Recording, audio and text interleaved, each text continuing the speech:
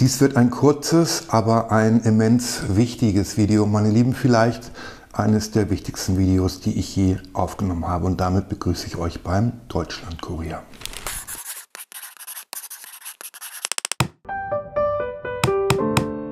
Es geht um ein Interview, das der Hygienearzt und ehemalige SKANDAL-Chef, SKANDAL ist die ständige Impfkommission, Professor Dr. Klaus-Dieter Zastrow, Epoch Times gegeben hat. Und es ist wahrlich spektakulär, was er so raushaut. Ich lese mal ein bisschen was vor.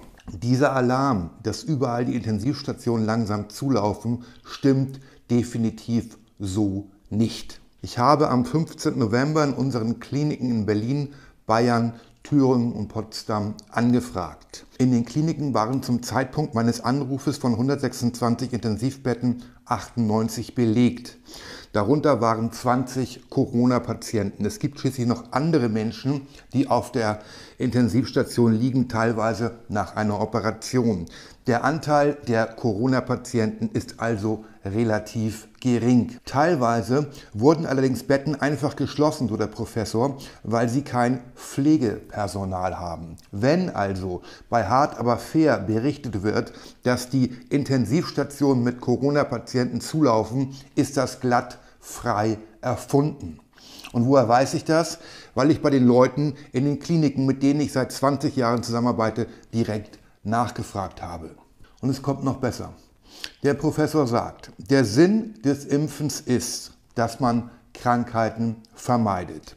Wir impfen Millionen von Kindern gegen Masern, Mumps und Röteln, damit sie nicht daran erkranken.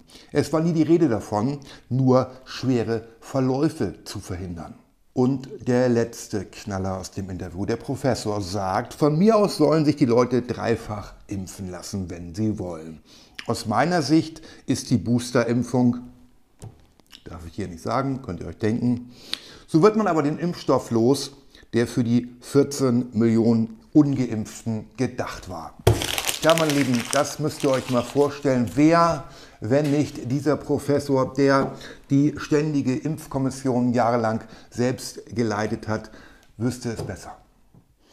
Dieses Video solltet ihr weiterleiten an all die Leute, von denen ihr meint, dass sie es sich anschauen sollten. Haut rein, macht weiter und bis später.